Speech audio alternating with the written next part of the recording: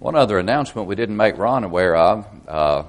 There's a little frame over here on the portable pulpit you can see, and that is a frame for the new baby, for a picture of the new baby to go into once those who desire to do so have signed that frame, and they're going to put the baby's picture in there and then frame that. And it will be a reminder of not only their newest member of the family, but the family of God at White Oak here as well. So please do that. Also, that July 20th date is an important date. That's a Sunday, and you may think, well, is the truck going to be here on Sunday or the man to pick it up? Well, it'll be that week, but if you don't bring it, the can back on the 20th, you don't know when he's coming that week, you see, and so you may miss him. So that's why we would like to have those coin cans that are still out back by the 20th. There's a possibility, if you forget, that Wednesday night might work if he doesn't come till Thursday, but I don't think we know the day. So therefore, please get those if you can back in on July the 20th. That is the week of July 20th that he is coming. So we appreciate your cooperation in that. It's good to see everyone this evening. Glad that you are here for our continued study of the psalm that exalts the Word of God. Exalting the Word of God is, I think, the best description that we could give to the 119th Psalm, because, as we have said throughout this series, in every line there is an expression of exaltation for the Word of God, and yet done so beautifully by inspiration without vain repetition at all, just as we would anticipate and expect from the book that has been inspired by the God of heaven through the Holy Spirit, a member of the Godhead.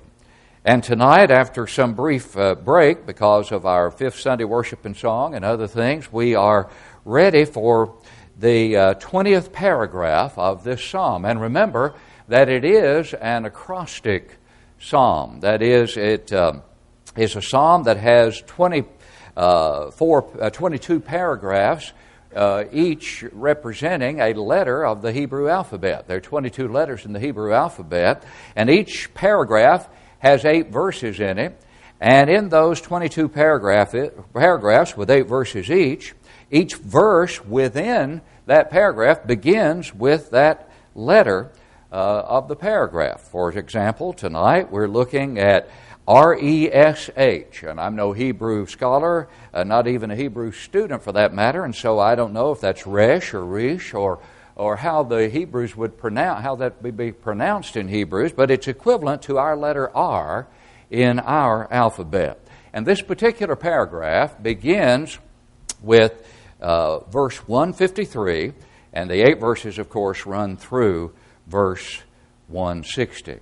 It has been said in this series that this is a psalm that has been attributed to David, and it is a psalm that repeatedly depicts difficulties and persecutions into which the writer had come, and an appeal to God and an expression of confidence in God to help him in that time of persecution or in those times of affliction. And certainly we know, as we've said, that if David is indeed the author of this psalm, there were many times in his life when he was confronted with trials and persecutions and some consequences of his own sin. And yet David, a man after God's own heart, even though he did sin, was quick to admit that sin when confronted with it and to say, not if I have sinned, but I have sinned. And thus he was indeed a very contrite spirit and a servant of Almighty God, and one who had tremendous confidence in the revealed will of God for his life.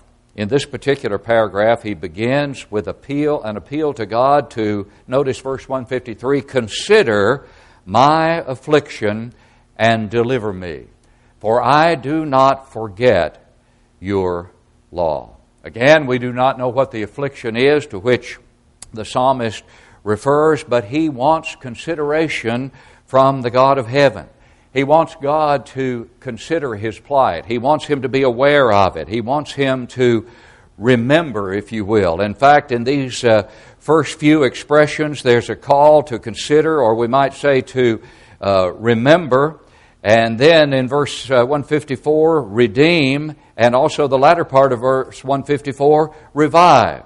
And so the appeal is threefold. Remember me, remember my affliction, redeem me, and revive me, verse 154, according to your word. But back to verse 153, notice the connection that he makes between the appeal that he makes in prayer to God the Father and his keeping of the law of God. It's a connection that we must not lose sight of, and yet it is a connection that tragically a great many people in our world tonight have lost sight of it. That is, the connection between the ability to go to God in prayer with a full confidence that God will hear and answer that prayer, and living in such a way as to have your prayer heard by the Father. Remember, the writer of old said, he who turns away his ear from hearing the law, even his prayer is an abomination. And so here David says, consider my affliction and deliver me. Upon what basis? For I do not forget your law. David is expressing to God the fact that he is a keeper of the law of God, of course the Mosaic covenant under which he served and to which he was amenable and accountable. But he reminds the Father, as if the Father needed reminded, that I am your servant who is respectful of your word, respectful of your law. I strive to keep your law. Therefore, please consider my affliction and deliver me. The point being, who is it that can expect deliverance from God? Who is it that can call upon God with that full confidence that God will answer? Not necessarily in the way that the petitioner thinks the answer should come, nor necessarily at the specific time at which the petitioner thinks that answer should come, but with the full confidence that God, having the whole picture and seeing everything and knowing what is best, will indeed answer in accordance with what is best for us. Who is it that can approach the God of heaven with that confidence? It is only the one who has not forgotten his law. And of course, for us, that law today is the new covenant. John, in his writings, the Apostle John, makes it abundantly clear that if we ask according to his will, and that if we are living our lives in accordance with his will, we can petition the Father with the kind of confidence that David expresses here.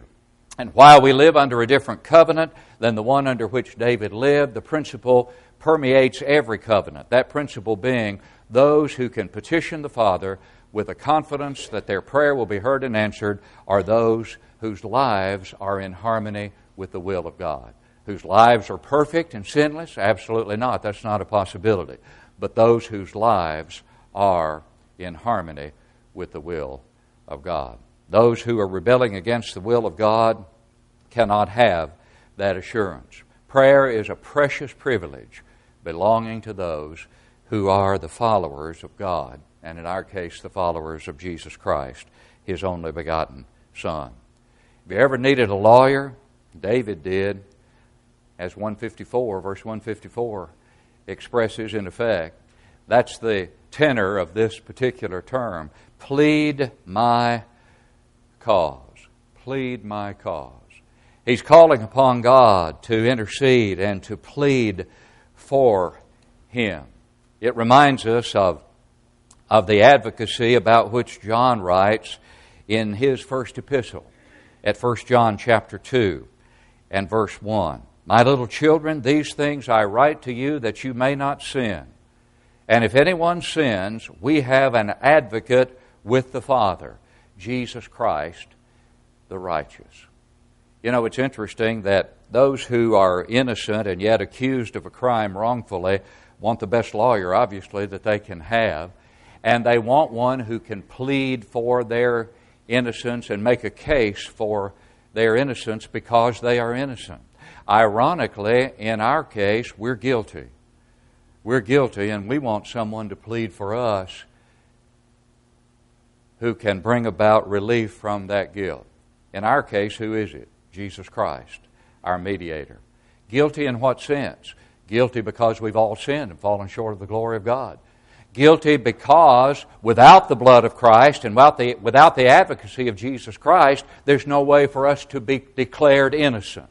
But because Jesus Christ was willing to be our advocate with the Father, because He was willing to come to this earth, live as a human being, die a horrifically painful and tragic death upon Calvary, and shed His sinless blood, and give up that equality with God as He came to this earth, because He was willing to suffer beyond our comprehension in so many ways, we have that advocate with the Father. And without Him,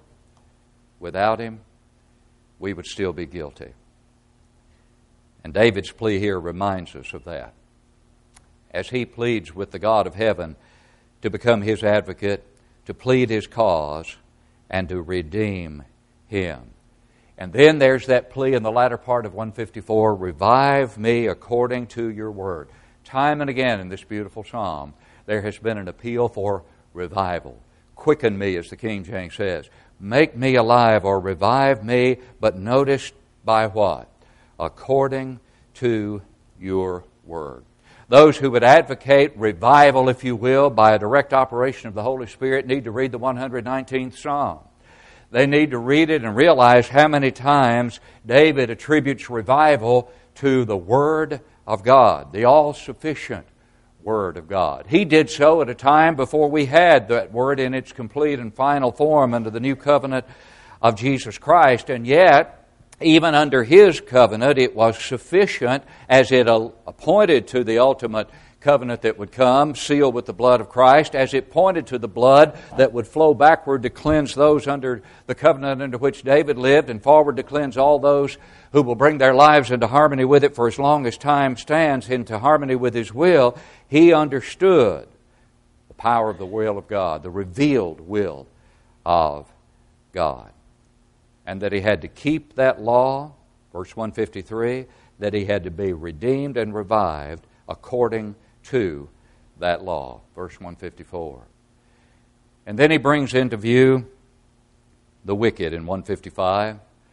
As he says, salvation is far from the wicked. Why? Because they don't give mental agreement to the fact that God exists, because they don't say they love God. Is that why salvation is far from them? No. Salvation is far from them, David says, for they do not seek your statutes. What's the difference between statutes here in this verse and law back up in 153? Nothing whatsoever. It's just a different terminology, a different expression for the same body of truth, the law of God. What is it that keeps the wicked from salvation? It is their failure to seek the law of God. What is it that keeps those who are characterized as wicked from salvation under the new covenant? Because they do not seek the law of God. The law of God today being the new covenant of our Lord and Savior, Jesus Christ. You know, that word wicked is a word that we generally do not apply to those who are good moral people, and yet those who have not obeyed the gospel of Christ, or those who are sincerely misled in their religious practice. Generally, that's not a word that you would hear applied to those in that category. But let me ask you this. How much difference, tragically, will be the ultimate end of all the good moral people in this world who have not obeyed the gospel of Christ, and those who are serial killers,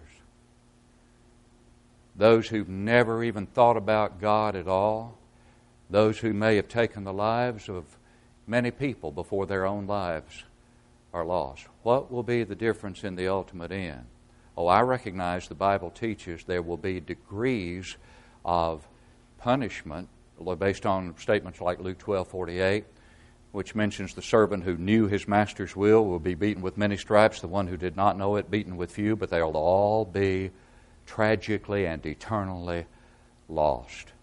You see, there are only two kingdoms in this world, the kingdom of Christ and the kingdom of Satan.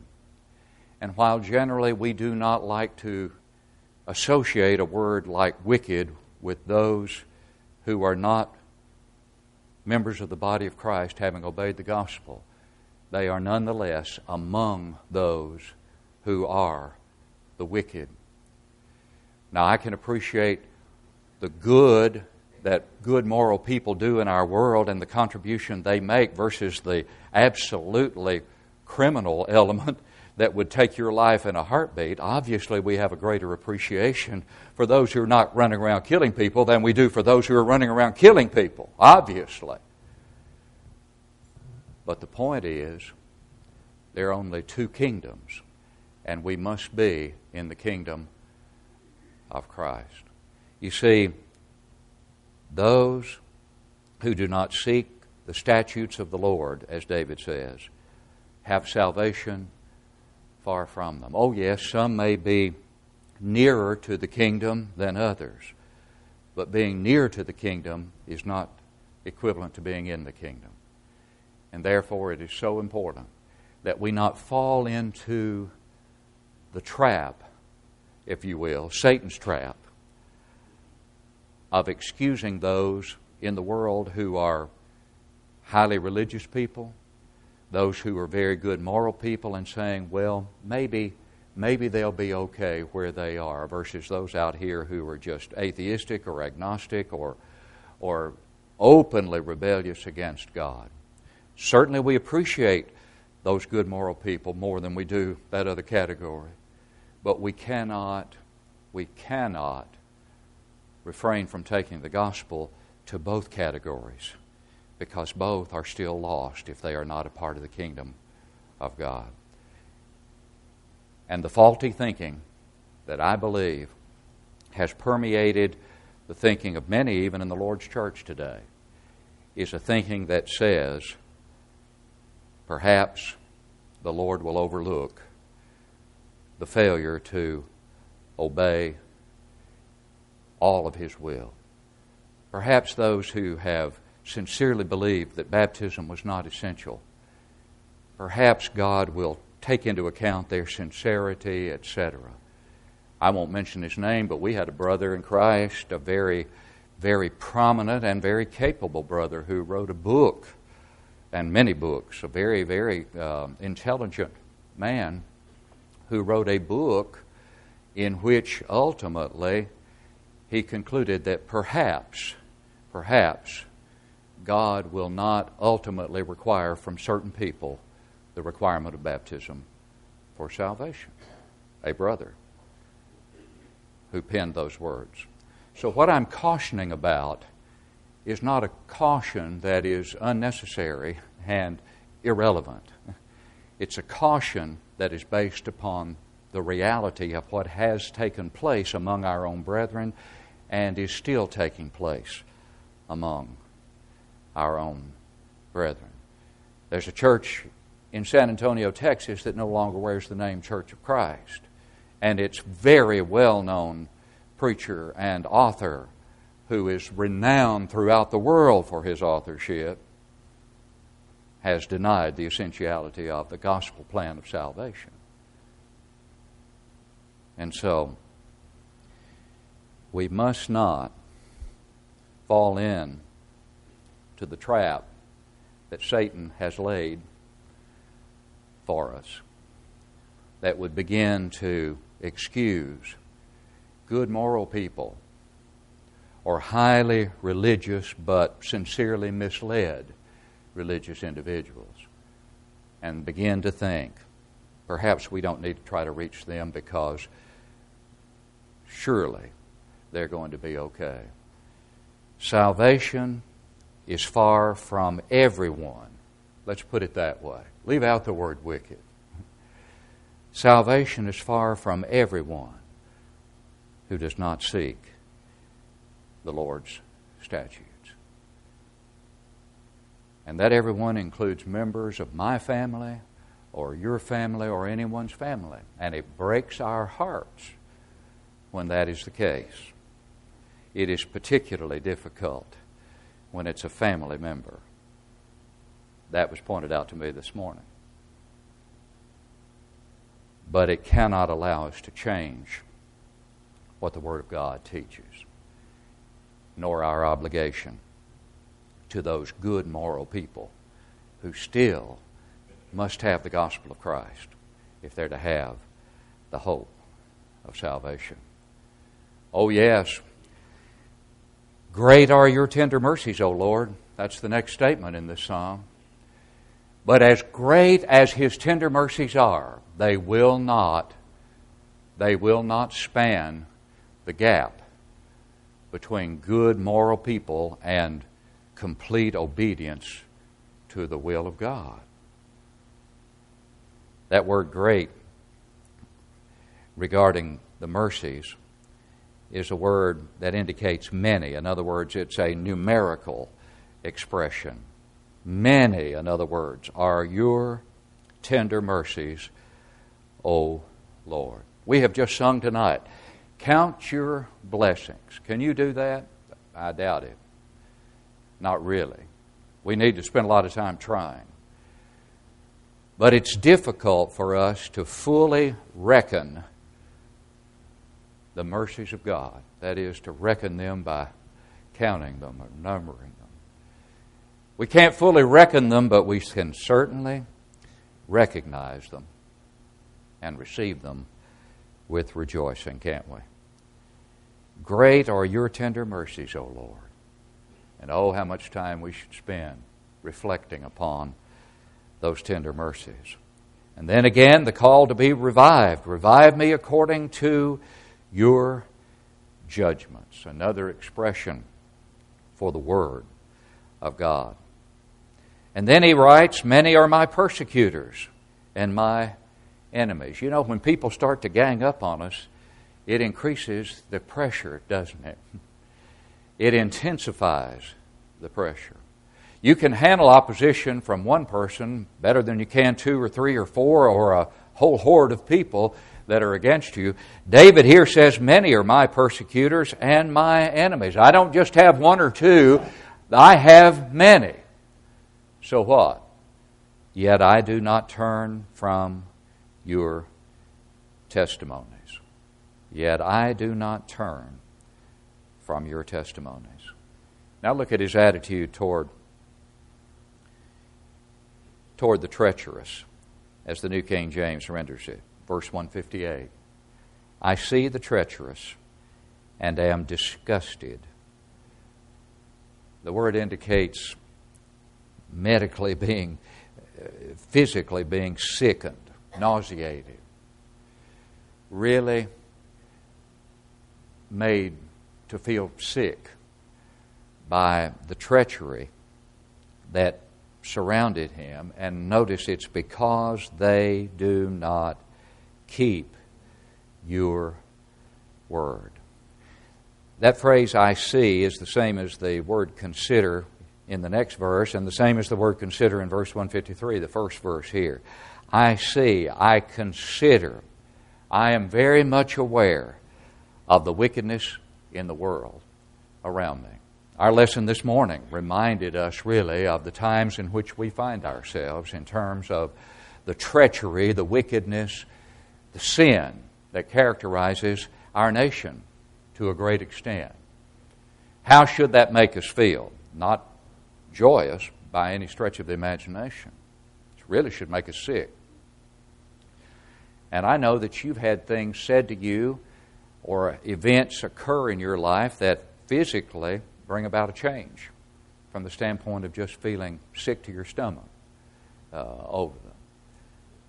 Now, I mentioned the emotional reaction I felt when I got the note from the viewer Good News Today who said, I felt I had to defend the gospel. That just hurts when someone uses false doctrine in a text and says to you, when he writes to you, I had to defend the gospel, and what he's purporting in that communication is false to its core, false teaching. And yet he says, I had to defend the gospel against a gospel preacher. That hurts a gospel preacher.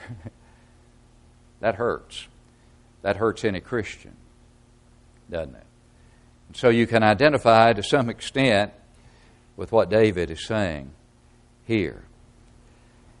It really is sickening. It is sickening to see how so many do not keep His word. It sickens you from the standpoint of those who have no interest in even examining it or looking into it. But it's equally, if not more sickening, to see those who claim that they have looked into it and examined it and are telling you what you ought to be saying when in fact they've come away from it with a totally false conclusion and are spouting that false doctrine as far and wide as they can and leading astray precious souls in the process. That is sickening. And it should be. That's the point. It should be. It should hurt us. Does it destroy our joy in Christ? No. No. But as we've said before, we can never become desensitized to the sin that surrounds us. Remember Lot, 2 Peter 2, 7 and 8? He vexed his righteous soul, the King James says, from day to day with those in Sodom there where he lived, with their unlawful deeds. Troubled him day in and day out. But in verse 159, he says, consider how I love your precepts. Now that statement really hit home to me when I was looking at this psalm and studying for this lesson. Consider, and again, that's that same word as the phrase I see in the previous verse, and the verse 153 where he says, consider my affliction. David, who called upon God in verse 153 to consider his affliction, is confident in calling upon God now to look at him and to see, consider, and realize how I love your word. Think about that. Can each one of us go to God, as David does here, and with confidence say, Father, consider how much I love your word. Could we do that without any hesitation? And are we demonstrating that love by how much time we're spending with His Word? So that if indeed we went to the Father and said, consider how I love your precepts. In other words, it's equivalent to saying, you know. He's saying to God, you know how I love your Word. He's not asking for a greater love for it, though that would be appropriate. He's saying, please consider how I love your precepts. And that really hit home to me. You know, in John 21, we're reminded, as we are here, that love for God has to involve love for His precepts. And you can't claim to love God without loving His precepts, which is another term, again, for His Word. But in John chapter 21, remember that exchange that Jesus had with Peter? And so when they had eaten breakfast, verse 15 of John 21, Jesus said to Simon Peter, Simon, son of Jonah, do you love me more than these? He said to him, yes, Lord, you know that I love you. He said to him, feed my lambs. He said to him again a second time, Simon, son of Jonah, do you love me? He said to him, yes, Lord, you know that I love you. He said to him, tend my sheep. He said to him the third time, Simon, son of Jonah, do you love me? Peter was grieved because he said to him the third time, do you love me? And he said to him, Lord, you know all things. You know that I love you. That expression from Peter is the same, really, that David is expressing here. You know that I love you. That's what David is saying here. Consider how I love your precepts. But that's equivalent to loving God. You can't love God without loving His Word. And so when he says, you know that I love you, Jesus said to him, feed my sheep. In other words, if you love me, do my will. do my will. And you know what happened next there, don't you, in John 21? Remember what Jesus said to him after that exchange? He said, "Most assuredly, I say to you, when you were younger, you girded yourself and walked where you wished, but when you are old, you will stretch out your hands, and another will gird you and carry you where you do not wish." And John says, this he spoke, signifying by what death he would glorify God. He was saying to Peter, if you love me, feed my sheep, feed my lambs, feed my sheep. And as you do, one of these days you're going to die because of your allegiance to me. And when he had spoken this, he said to him, "Follow me." And did Peter say, "You've just told me that I'm going to die for you if I follow you. Am I going to do that?" There was no hesitation. Oh yes, Peter had denied him 3 times, but he affirmed his love for him 3 times, and he understood fully that what the Lord said to him was that he would glorify God by dying a martyr's death. And later in Peter's own writings, he referred to this very point in time and said, "I'm getting ready to put off my tabernacle or my tent, just as the Lord told me I would." He knew exactly what the Lord was saying to him, and he followed him nonetheless. Now that's love. That's love for God, which is manifested in its love, in one's love for His precepts. And in the latter part of this verse 159, David says, "Revive me, O Lord." There's that call for revival again. "According to your loving kindness." Well, remember the previous plea, "Revive me," back at 154, "according to your word." Verse 156, "Revive me according to your judgments." Now, in 159, "Revive me according to your loving kindness." But let me ask you this. Was it not the loving kindness of God that gave us this word? And is it not in this word that we learn of the loving kindness of God to its fullest extent? Of course. And so when He revives us according to His word, in our obedience to it, He has revived us according to His loving kindness, because it's God's love that gave us this word. And how about that word in terms of its inspiration?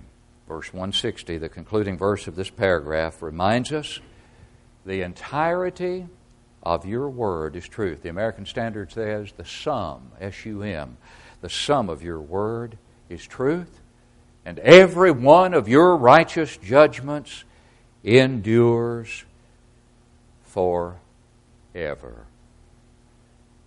Jesus said, "Heaven and earth will pass away, but my words will by no means pass away." Matthew 24 and verse 35. This old world is coming to an end, but the word of the Lord